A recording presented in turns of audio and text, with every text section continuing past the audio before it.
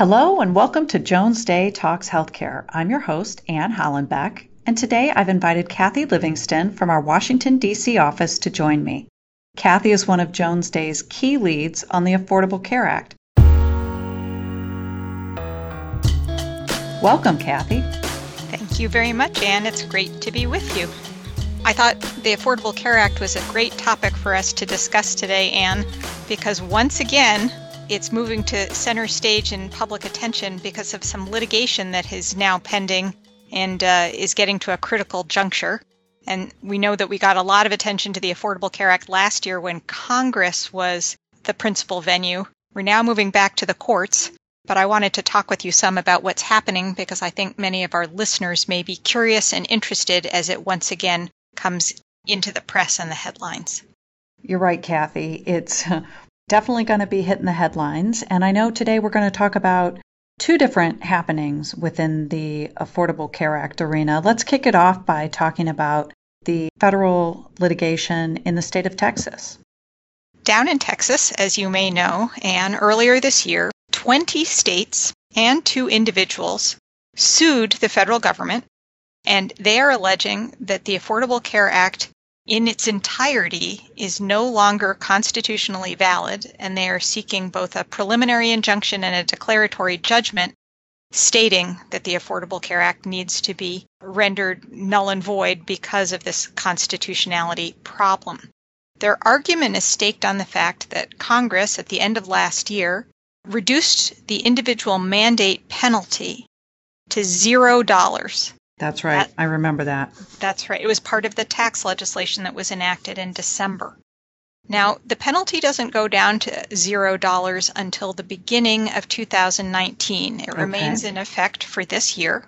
But the argument being made in this complaint by these states and these individuals is that the individual mandate was upheld, as many people will remember, in the NFIB versus Sebelius case in 2012, on the grounds that it was a valid exercise of the taxing power. And once there is no more tax, there is no more valid exercise of the taxing power. And then they further argue that you can't sever the individual mandate from the rest of the law. Therefore, the whole thing goes down once the penalty reaches 0. Wow, going for the whole enchilada on this one. So how did the Department of Justice respond? I mean, I know that our current administration favors repeal of the ACA, but this is litigation, over the whole thing, and that the whole thing wasn't obviously repealed. Indeed. So the Department of Justice had to make a decision on behalf of the federal defendants, and they filed a memorandum on June the 7th, taking the position that they agreed with the plaintiffs but did not think that the entire law went down. They agreed that the individual mandate is no longer constitutionally valid once the penalty goes to 0. But rather than saying that the entire law could not be severed, they argue or take the position that only the provisions relating to guaranteed issue of insurance and community rating are tied together inextricably with the individual mandate. And so when the individual mandate goes down, those provisions go down as well. But the rest of the law that covers things like Medicaid expansion, changes to Medicare, a whole variety of other taxes that were enacted, the rest of the law remains in effect. At the same time that they filed this memorandum, the Attorney General wrote a letter to Congress because it's a highly unusual thing for the Department of Justice not to defend a duly enacted statute. Oh, got it. That letter turns out to be pretty important because while the memorandum just refers to guaranteed issue and community rating, the letter gets down to the granular level of saying which specific provisions of the law the Department of Justice believes cannot be severed from the individual mandate.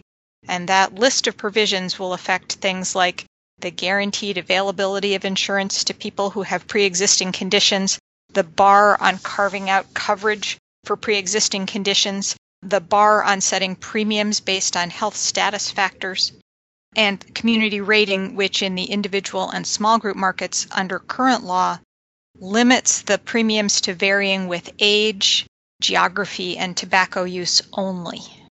Wow. So if the plaintiffs prevailed, what would this mean for people who have chronic health conditions? It could have a pretty significant effect. The litigation really goes to the heart of the protections for individuals who have pre-existing conditions.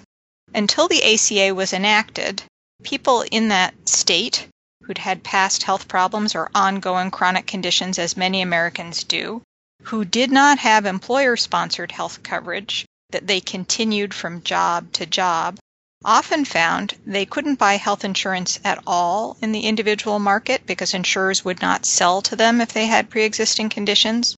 Or perhaps they could purchase insurance, but they had to pay prohibitive premiums because the premiums could be set to take into account their health status. Or they could buy coverage and maybe it would be affordable, but the coverage would not apply to any care or treatment they would need associated with their pre-existing condition. And pre-existing conditions could cover a wide array of things. There was no single definition from state to state.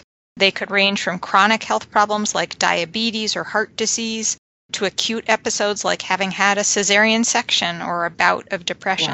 Wow. Not ideal. It was one of the fundamental reasons that the prior administration and Congress was so intent on enacting a version of healthcare reform because there were so many people who were finding it extraordinarily difficult to get health insurance at all for the healthcare needs they knew they had. What about HIPAA? Oh, that's a good point you're raising, Anne, because even if the ACA were struck down as unconstitutional, HIPAA would remain in the law.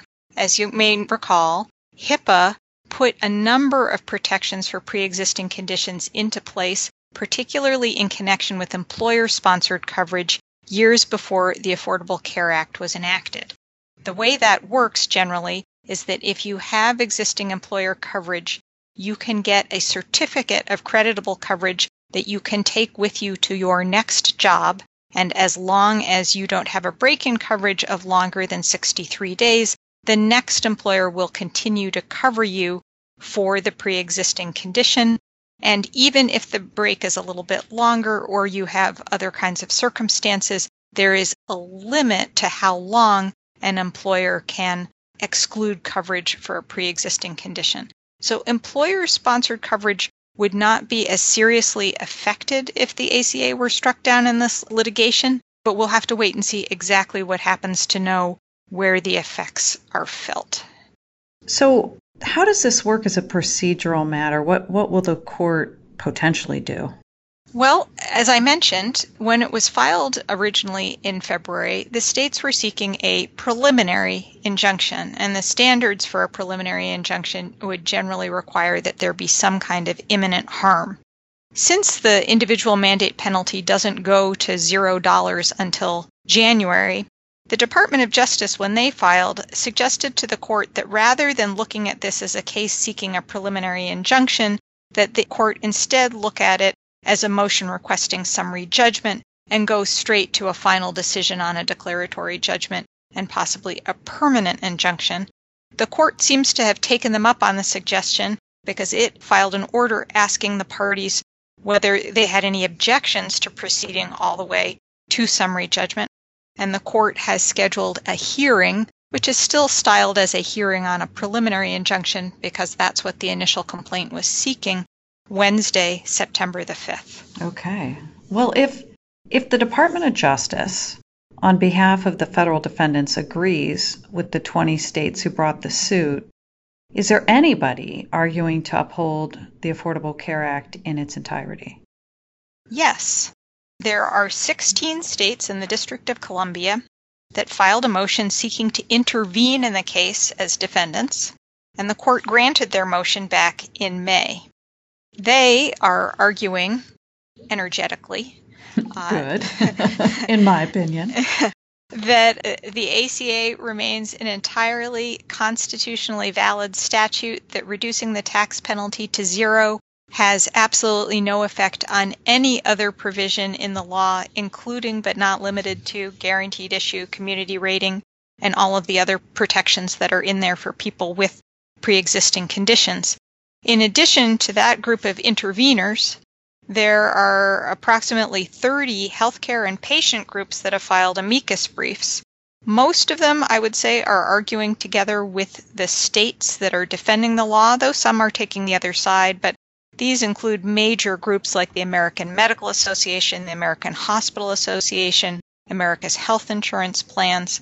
There are also law professors who are weighing in, a group of 4 of them who explicitly acknowledge that their political views and legal philosophies really span the spectrum from the most liberal to the most conservative, filed together on the specific legal issue of when various provisions of a statute are severable. When does a court get to decide that striking down one provision of a statute necessarily takes with it other provisions in a statute?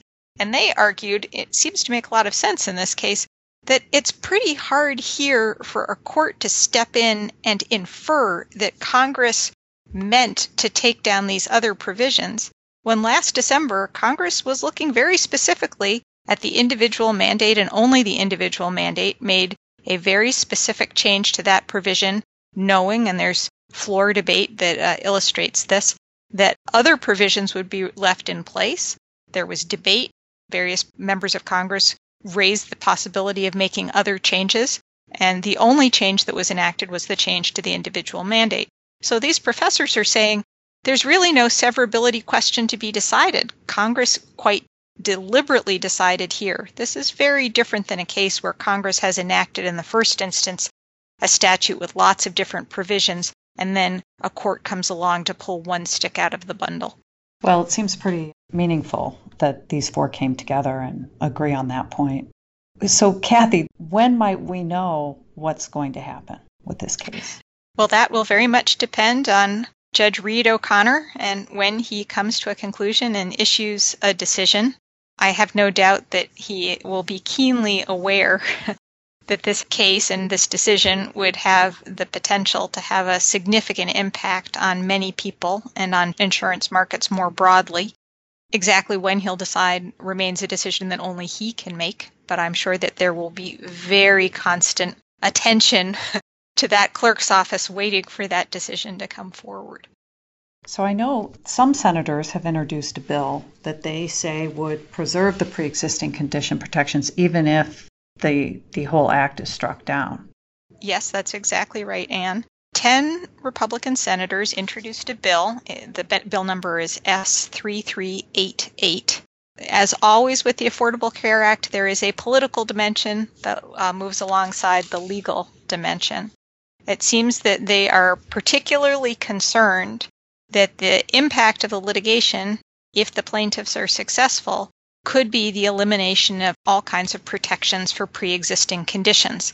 And they do not want to be associated with that consequence, it appears. So they have introduced legislation that, as they describe it, would preserve protections for pre-existing conditions.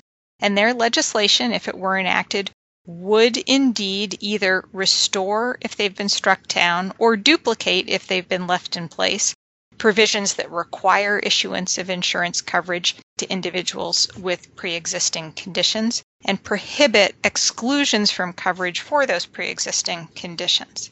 They would also ban setting premiums based on health status factors. However, they don't completely restore everything that's in the ACA, and one thing that they don't reinstate is community rating. That's the rule that says when you're setting premiums in the individual and small group market, age, geography, and tobacco use are the only factors that could be taken into account. So that would mean that, for instance, if you're a woman who survived breast cancer, you could still get insurance, but they might be able to set a higher premium because you're a woman buying a policy rather than a man buying a policy. Policy premiums could also vary for things like the occupation that you pursue, and the geography factors that could come into place might get down to the level of individual city blocks or neighborhoods as opposed to whole zip codes. So it would, if it were enacted, restore some of what's at stake in the litigation, but it would not completely reverse all the changes that the plaintiffs are arguing and should be made, nor the ones that the federal defendants have supported. Kathy, thank you so much for all of these details. Certainly we will all be watching the outcome of this. Let's move to another important Affordable Care Act item. The Department of Health and Human Services has been actively seeking to change insurance markets through regulations. We had a prior podcast that touched on this in connection with association health plans. But tell us, what are some of the latest developments from DHHS? This summer, not only did we get the final rule on association health plans that you discussed on the prior episode, we also got a final rule on short-term limited duration insurance.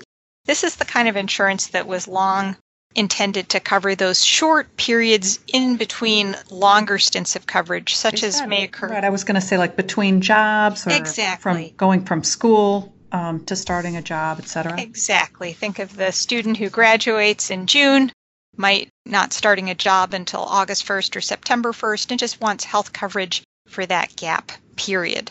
Both of these rules, when you put them together, they're now final and they will go into effect reasonably soon.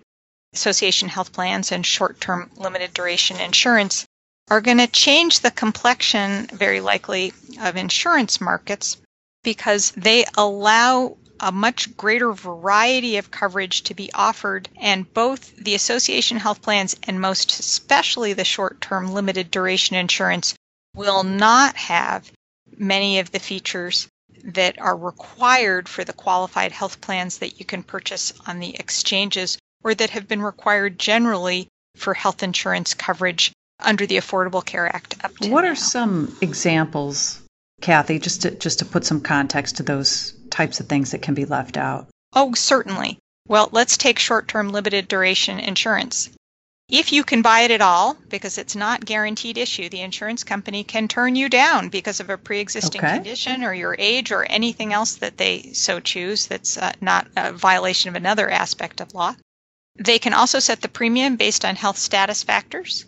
They can put annual limits on the benefits they'll pay out. They can put lifetime limits on the benefits they'll pay out. There's no requirement that they cover essential health benefits. They can leave out large aspects of coverage like maternity or prescription drugs or mental health care. They don't have to cover things like clinical trials. And they don't have to have things like a limit, a maximum out-of-pocket limit, so they can set the cost sharing at very high levels.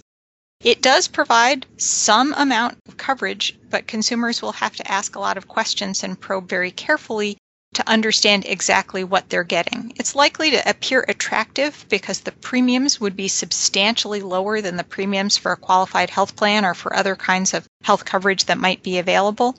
But it is undoubtedly a situation where you're going to get what you pay for.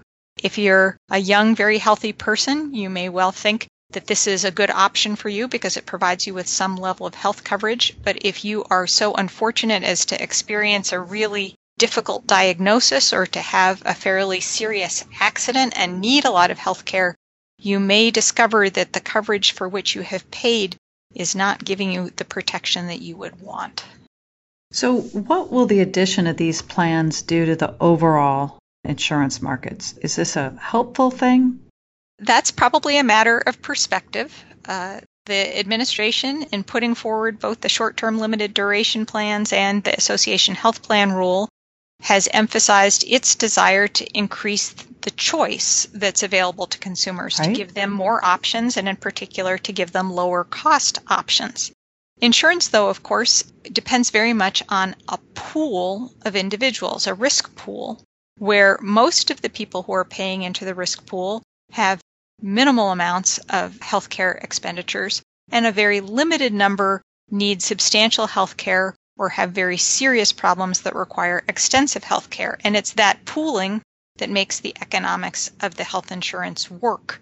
The individuals who go into the short-term limited duration insurance would be coming out of the pool that would otherwise be assembled for the qualified health plans and the more comprehensive kinds of coverage that it provides. And because the people most likely to take the short-term limited duration plans are the younger and healthier people, that'll have an adverse effect on the pool that's left for the more comprehensive coverage, meaning that if you're the kind of person who has a pre-existing condition or a chronic health condition and short-term limited duration insurance can't really meet your needs, the insurance that you are guaranteed to get may start to become more expensive. Got it. Well, so states are primary regulators of insurance markets. What are the states saying when it comes to these types of coverages? That's a good question to be asking, Anne, because different states are saying different things. Some states will not allow short-term limited duration plans that are tied in any way to health status to be sold at all in their states. Massachusetts, New Jersey, New York are in this camp. And then the states vary as to how long a short-term plan can last and still count as short-term and be accepted from other rules that might also apply. And a number of states will not go to the full nearly 12 months that's allowed under this new federal rule. This new federal rule says short-term is anything short of 365 days, anything short of a full year. But a number of states are saying that a short-term plan is something that lasts no more than, say, 3 months. Other states will allow anything that's allowed under the federal rule, and then there are a mix of things in the middle. So you'll need to know what is available in the particular state where you live. And I'm very sympathetic to the individuals who are often in the admitting department or who are advising patients in a hospital. I see, the providers. Right. And I know in your practice, don't you encounter the folks who are on site at the hospital or health system, and the patients are asking for help, trying to understand, what should I do? Which coverage should I pick? Or this is the coverage I have. How will it work with what I need? It's going to be really challenging, because this is getting more complicated. Indeed. And if you think about providers who live at the intersection of multiple states, here in the District of Columbia, if you are working out of a hospital in D.C., you may well have patients who live in Maryland and live in Virginia. And so then you have 3 different jurisdictions that may well have 3 different sets of rules. So knowing exactly what your patient has in their health coverage is going to be quite challenging. Let's move to the association health plans. That adds another layer of complexity. Tell us about that.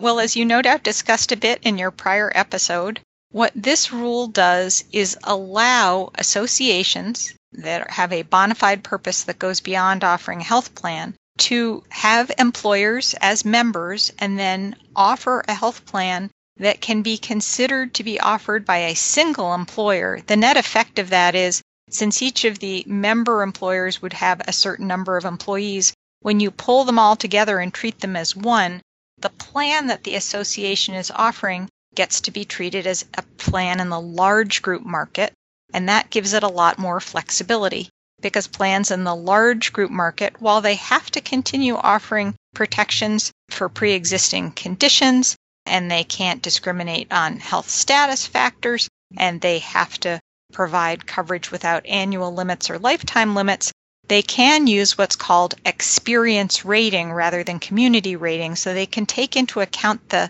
health experience of the population they're covering in setting the premiums, and they also don't have to offer essential health benefits. So with some of those additional flexibilities, you can offer things that cost less, but of course they also may have less comprehensive coverage. Got it. So small employers may be attracted to lower premiums and join these associations, but what do you see as the long-term impact? Well, once again, I'm looking at the courts to give me a signal about potential long-term impact.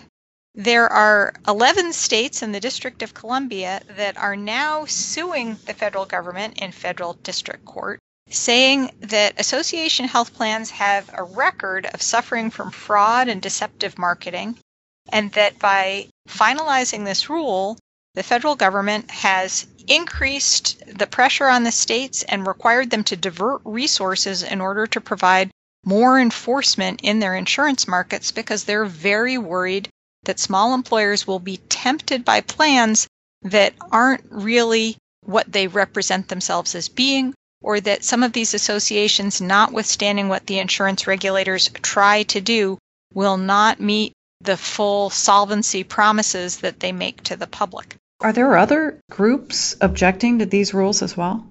Certainly, the advocates for people with pre-existing conditions are also concerned about what this does to the risk pool, because it will pull more people out of the small group market and put them in a different pool, and the people it pulls out are more likely to be those healthier people. I think it's most interesting, though, to see the states come at this directly, given the interest that they have in making sure that the markets are transparent and honest. What about city government? Are they weighing in on this rule? Oh, I think you must be mentioning, Anne, now a very interesting case that was brought this summer by the cities of Columbus, Ohio, Cincinnati, Ohio, Baltimore, Maryland, and Chicago, Illinois, along with 2 individuals. And they're attacking not just the association health plan rule, but all of the different actions being taken by the Trump administration with respect to the Affordable Care Act. They're making the claim that there is a violation of the president's constitutional duty to take care that the laws are faithfully executed, and a violation of the Administrative Procedure Act because the decisions that are being made are arbitrary and capricious. And they're seeking a declaratory judgment and an injunction to stop all of the different actions that have been taken by the administration because they claim that the administration is promoting insurance that does not comply with the ACA's requirements, including insurance that does not cover pre-existing conditions. It's a pretty sweeping set of claims, pretty intense, but it's getting some attention again from some law school professors who say there is some real bite or teeth to this claim under the Constitution's Take Care Clause. There are a number of cabinet secretaries who are named as defendants as well. We'll have to see where that case goes. It's in district court in Maryland. Well, fascinating. A lot happening. And Kathy, I thank you so much. It's been great catching up with you on the Affordable Care Act. I've certainly learned a lot, and I so appreciate your insights. It's always a pleasure to talk to you. If anyone in our audience wants to reach Kathy for more information, please don't hesitate to email her. She is clivingston@jonesday.com. And as always, you can reach me, Anne Hollenbeck, at ahollenbeck@jonesday.com. Thank you for joining us. Thank you for listening to Jones Day Talks. Comments heard on Jones Day Talks should not be construed as legal advice regarding any specific facts or circumstances. The opinions expressed on Jones Day Talks are those of lawyers appearing on the program and do not necessarily reflect those of the firm. For more information, please visit jonesday.com.